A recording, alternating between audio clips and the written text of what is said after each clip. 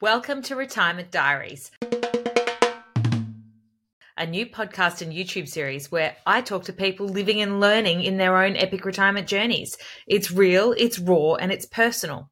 I'm Beck Wilson, the author of How to Have an Epic Retirement, and I'm passionate about helping people prepare for the 30-year plus epic retirement they have ahead of them. You can sign up for my regular newsletter at epicretirement.net. I simply want you to learn how to have an epic retirement, and not just from me, but from the millions of other people living their epic retirement right now. Well, hello everyone. I'm Beck Wilson, and today we're talking to Mary Palaric about what it's like to live a part-time retirement and how she managed to shift from a big corporate career into a type of work that gave her flexibility and time freedom. But before we get started, let me tell you a little bit more about her. Mary is originally from Sydney, but moved to Adelaide 15 years ago. And while she went to Adelaide for a lifestyle change, she never really escaped the wheel of work and worked in corporate and government for all up 30 years. Mary was the main breadwinner for her family during her career and is married and has 2 kids. And about 5 years ago, Mary decided to escape the corporate world in search of time and freedom. Now she still lives in Adelaide, but open to her own business, and through that process of setting up her own business has managed to find more time and more flexibility in her life. She calls it her 5-2 career. Mary, you're 62. Tell me more about your vision of retirement, because you aren't retired, but you aren't not retired either. Yeah, I think my view about retirement is that the concept of stopping dead is not very, very attractive in the sense of, cutting, not literally stopping dead, but stopping work. I just couldn't think of anything, I just find it very unattractive. I've just been used to always having a project, something to do. And so I thought, well, surely I could work part-time or have a business that was part-time that could give me the freedom that I wanted, because I still want to have an interest. And so for me, the concept of working part-time or being retired part-time is super, super attractive. In other words, I've got the best of both worlds. That is indeed the best of both worlds. And I think many of our listeners today will be pretty keen to hear how you got there and understand the idea of a 5-2 career more, because you speak about that. It rolls off the tongue beautifully. I want one. How do I get one of these, and what does it look like? Yeah. So the 5-2 career is really a 5-day weekend. I figured that if I could get really efficient with my timetable, my work, and that was the realization that once I got into business, I was actually in control of my calendar and my diary, whereas when I worked for other people as an employee, I never felt that I was in control. So in the end, it was my choice how much I worked, when I worked, and provided I had money coming through, which I did in the sense I started to invest in property, that all I really needed was to have that passive income and income from my business, and with some really good efficiencies. I didn't actually need to physically be at the desk. I could actually engineer, a timetable that actually suited me. And I figured, well, I don't want the weekend to be Saturday, Sunday. It can be, any day.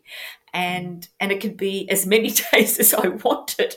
And so I kind of came up with this concept of the 5-day weekend. And that was sort of like my goal. I mean, it didn't start that way just, immediately, but it was something that I knew that I could, just be more efficient, just investing, that I could sort of create that lifestyle and still have, I'd say, approximately 2 days worth of, I suppose, meaningful, intensive work. And that work could be, for me, volunteering. It could be mentoring. I do a little bit of mentoring at the Adelaide University. I've taken on some interns. I've spent a couple of days on my business. I look after my investments. And the rest of the time, I can actually do what I like. And again, it was a bit of a transition to get there. So it wasn't... Tell me about the transition. I think that's something people would really love to hear about.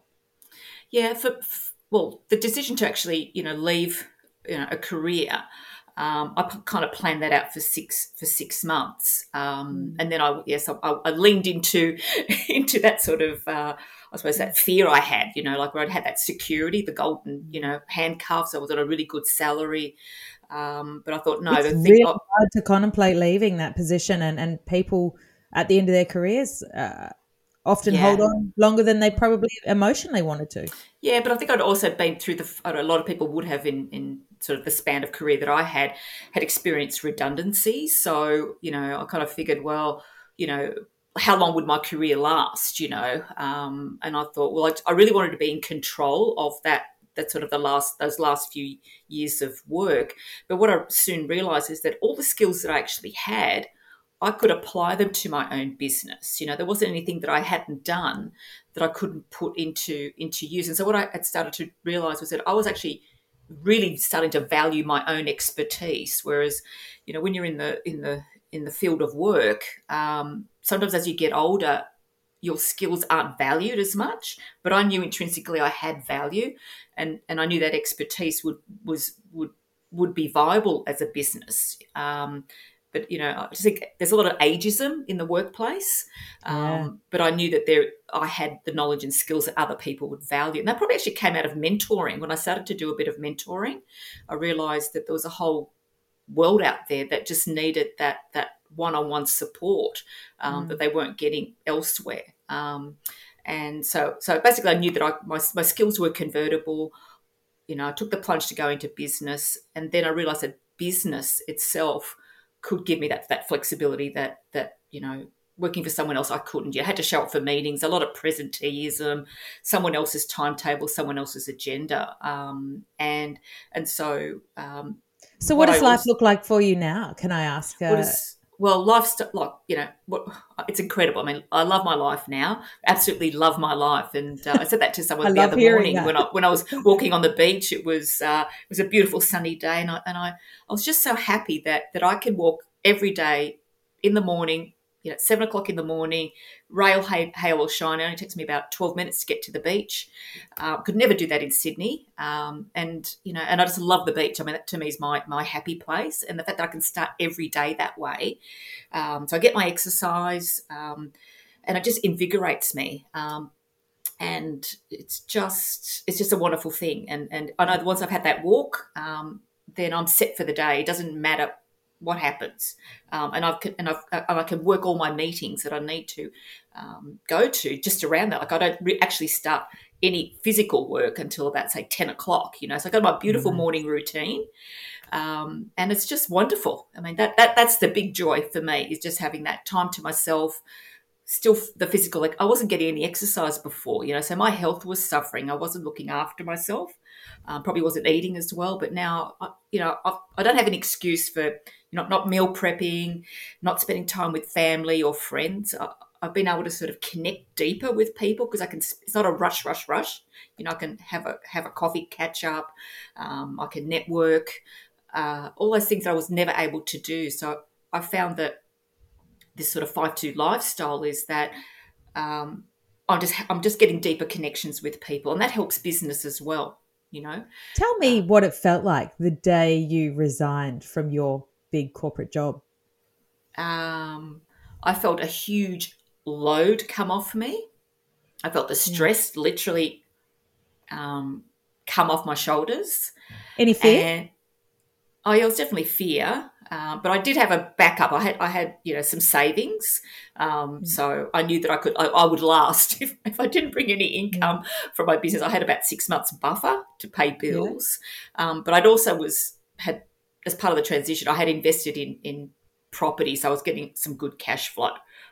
So the business wasn't my own. Do you think people can do it if they don't have that cash flow, or you think it's pretty critical? Yeah, they definitely need to have cash flow. They need to have something to. I mean, I wouldn't leave employment full, as in resign totally, if I didn't have some sort of cash, like a buffer, some kind of at least 3 months worth of salary or expenses in your bank account. I think it's personally a bit risky because it does take a while to actually ramp up your business. But I think it's really important to have those conversations, like with your partner, with some advisors, just about what it's going to look like. So knowing your numbers is really, really important. Like, okay, you might have a business that doesn't actually cost a lot. I mean, these days, as a consultant, you don't really need a lot of money, and you don't need a website.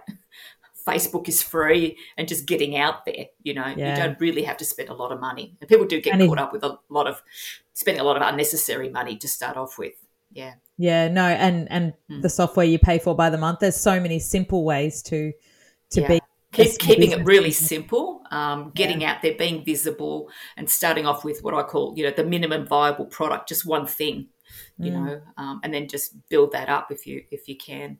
But Yeah, definitely in right. terms of the lifestyle, the intermittent work, if I can call it that, like intermittent fasting, intermittent It is a work. bit like intermittent fasting. I mean, they It call it the is. 5-2 diet. You're on the 5-2 working diet. Yeah, yeah, yeah, and then also too, like giving your body rest. So it's you're not feeding it, so Yeah, don't feed it work. Like just literally take time out, I and do love it. and scheduling that activity, that it's meaningful work, but that you have a lot of time to nurture your body, nurture your brain, nurture relationships, and that's the thing that I was missing. Like people have heard that concept about the wheel of life, that the Mhm. elements of life. I was just so focused on career and my ambition that everything else around me I was neglecting, and that was part of my realization that I couldn't sustain this, and that I really had to make a complete lifestyle shift. And the other part of it too, Rebecca, is that I did actually sit down and crunch my numbers, and I realized, okay, well, how much do I need to live on? In the end, you can retire at any age, and it's not a $2 million in your bank account. It's like really knowing your expenses, like what is your lifestyle, what can you live on, Yeah. and do you have some form of income? It might be shares, it might be property, it might be your business, and all you need to do is cover those expenses and a bit more, and you can retire. You know, And this is very personal, but do you draw from your superannuation now? No, I don't. Not at this stage. I Yeah, can. I it's haven't still, actually. yeah, I haven't retired from my super fund yeah, because I've got yeah, other investments, yeah. so I don't need to draw on that. And so that the longer you don't draw on that, the more is sitting there waiting, compounding, and doing That's its right. work all by Yeah, itself yeah, to be there when you need it later in life, which is yeah. a That's right. wonderful thing, right? Yeah. And so how do you now get your, because work is also something that people do for the social connections, and they may not realize it until they leave it. But Yes. how do you find the social connections in your life now that you're not getting them from a big, busy workplace? I'm getting them through my business. I'm actually networking more, meeting other Mm. people in business. Mhm. I'm got more time my social time, like literally social time. So when I first came to Adelaide, I didn't actually know anybody.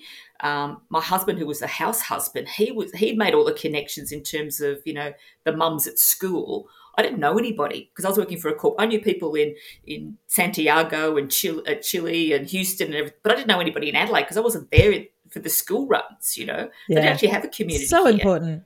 Yeah. Yeah, and literally, it was when I stopped working I actually had time to go out and meet people, and connect with people. So I just wasn't doing it. I didn't have any friends here, not any girlfriends. All my friends were in Sydney, so I've had to rebuild that. What And do I you do for found fun now, Mary? What do you do for fun? I like taking a drive, going to the wineries. I like Oh, music, and I love, like, one of the great things here in Adelaide is that the music and art scene and um, yeah, like for example, the Fringe, going to the Fringe events where it's just full of mm, shows, and the cabaret, and the wonderful. Sala, which is the Sala Festival is coming up fairly soon in August, which is the South Australian Living Artists Festival. And that is an incredible experience here in Adelaide. And when I first came here, I said, I'm going to immerse myself in art, I'm going to immerse myself in music. And I did none of that because I was just too busy. But now I have the Mm. time, to go to all those festivals and go there during the day or go into the evening. And I just wasn't doing any of that. So it's been a bit of a discovery of living artists, and I've met artists, I've met writers. Like opening nights are good. The free champagne and you meet the artist. It's I very love it. accessible here, but I wasn't accessing it. Yeah. Yeah. My beach walks, I've done some long treks. I've done the Bloody Long Walk and Coast Trek, What are they? Where 35K. do you go? Where do you go? How long are they? Well, they take almost all day. The Yeah. 35Ks,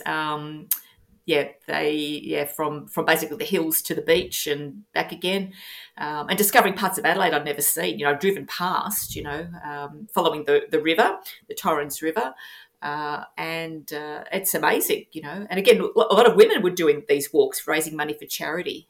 One of my charities that I support is motor neuron disease, because my mum passed away from that. Doing their walks. I do some voluntary work. The first Friday of the month, I host a read and talk group. We just meet at a cafe nearby.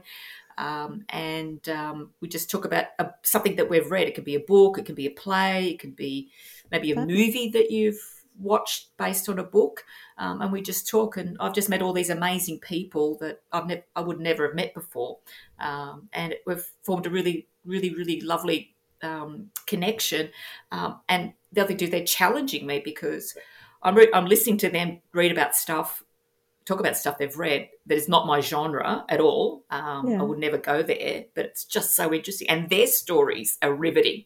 I've learned so much about them and their travels, and just they're interesting. They're just interesting characters, That is superb. That is superb. Really inspiring. You're quite a goal setter. So we talked before this call to talk about goal setting. I'd love to hear about how you go about setting your goals, and I just find that really fascinating, because there is a story, and I'm not sure if you've read about it, that scientifically, as we can start to see the end of life, we don't set as many goals. And it's something I hope people are more conscious of, that when you stop setting goals, life becomes boring. And so I want to help people see that that life is actually, the end of life is a long way off in the distance when you're in your 60s. Hopefully, if you're moderately healthy and do 35-kilometer walks like you do. Well, I plan to live to 100 and in good health. So it's someone said there's a goal. Look at that. I know. Well, that's my big goal. That's the ultimate goal, a big, hairy, audacious goal. And they talk about not just lifespan, but was it health span? Health span. Yeah, health span. Yeah, big exactly. one. Really big one. So for me, I do set goals every month. I actually am part of a business goals club. So every month we meet. Yeah, it's amazing. Every month we meet. We set goals for life. We set goals about being a leader in our business or in our community.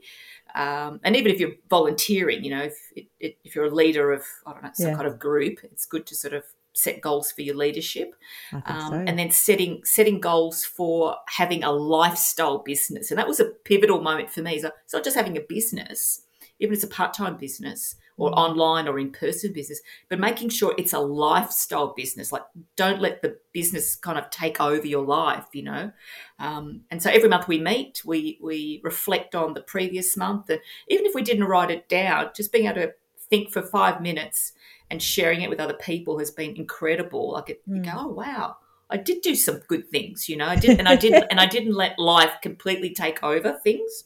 And then setting some goals or intentions for the next month. And what's happened is that over the last 6 months, just there's momentum, because I don't think any of us would have achieved things to celebrate and make progress if we weren't meeting to talk about our goals. And then the other thing too I've done is create, I think you had a laugh about this one, is the concept of bucket list.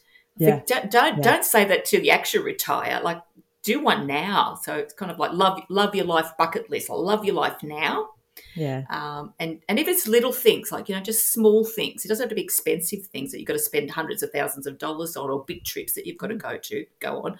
Just little things, it might be, that maybe once a month you'll do a long beach walk, or it might be that you will go to a particular event, or maybe it's date night, once a month, or maybe something a little bit more ambitious could be like a weekend away with girlfriends once a year, that, like to have deeper connections with your friends than just the short bursts in over a coffee or over the phone, or on social media.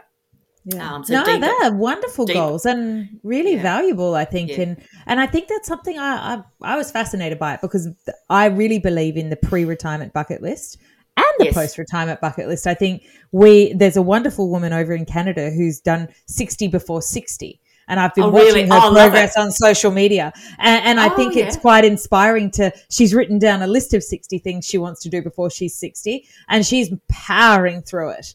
and finding all fantastic. sorts of interesting things to put on that list. And, they Yeah. can be food festivals all the way to international trips with her daughter. And, Yeah. the ability to walk on one of those big walks would be something I would have to train for, to be Yeah. honest. So, But you know what? It's actually challenging to come up with, 52 things, like, one per week. Like, if you sit down, and you've got to be really creative, because I think I sort of slowed down by about 20 items, and I'm going, oh, geez, I've still got another 32 to go, and then I've got realised, 2.5 years till I'm 50. I'm thinking of doing one over that time span. so 50 before 50. Maybe 50 before 50. What do you think? Yeah. Yeah, and I think you've got to have like really easy ones, short-term ones, and then some medium ones, and then some maybe very big, challenging ones. Like, I don't know if I would go like jumping out of a aeroplane, but I don't have any desire to do that. None at all. No, I know, but some people do that. They kind of have the really, out there sort of out there sort of things, and that kind of reminds me. I think we were having a conversation about, just thinking about retirement, like, is it a time where you kind of really go out there, like, living sort of, graciously, or do you live ungraciously, like really disgracefully? Disgraceful. That's it. Disgraceful. That's the word, isn't it? Yeah. There's a couple in my community that actually got aging disgracefully tattooed on them at 70. No. Yeah, really? Deliberately. They both went out at 70 and got a tattoo aging disgracefully. It's part of their war cry. Is it a bit like, like spending the inheritance as well and having fun? And I think they are people who've had a really good go at life. Yeah, that. Yeah, I really like that idea, though, to sort of just challenge the norms, and it's and just challenge yourself. I think it's life's to be experienced, isn't it? When you realise that there is, I suppose, finite years. I mean, you do think about that. I mean, how long are you going to last on this planet? And how many more Christmases, how many more birthdays? And you go, well, let's just have a good time, Yeah. Are you a grandma yet, Mary? No, not yet. My daughter got married this year, so I know she's going to have children. So, yeah, I've got to get a lot of things done before I become a grandmother, don't I? Wonderful things ahead of you. That's so that's exciting. Right. That's true. Lots more adventures and a lot of fun. But, the idea of sort of babysitting is kind of a bit of freaks me out. What a wonderful thing to experience. Yeah, you get to hand them back full of sugar at the end. My dad has a deal that when he took my children to babysit them, he said, you can't tell me what to do and you can't tell me what to feed them. I'm fun pop. And I am going to be fun pop because I feed them Maccas. And I'm like, okay, well, they don't see you that often, so I can't do that much damage. Yeah, definitely grandparents do indulge, so it's amazing. Yeah, it's going to be fun. It'll be a good stage. I have a fast five for you, Mary, to finish up our interview today. All right, beautiful. Let's do this. Let's do this. What would you like to tell your 21-year-old self? To enjoy life more. Okay. What's the number one lesson you learned the hard way? Being ambitious and rising up the corporate ladder isn't all it's cut out to be. Yeah, nice one. What do you do that you really love doing and you fit in no matter what? Is my morning beach walk. Nice. Biggest tip for people approaching retirement. What should they do no matter what they do? Is have a plan and know what that lifestyle, like your dream lifestyle, is going to cost you, and work towards creating passive income. Yeah, nice. And what does having an epic retirement mean to you? Living the life you design. Oh, I love it. Mary Palaric, you have been a wonderful guest. Thank you very much for joining us today. Yeah, lovely. Really enjoyed it. Thank you. And I'm looking forward to your book. Absolutely. Oh, me too. I can't wait. Can't wait. You've been listening to Retirement Diaries, a new podcast and YouTube series where I tell real stories about the ingredients of an epic retirement. These are true stories from people living it. Sign up for our newsletter at epicretirement.net and be sure to follow us wherever you get your pods.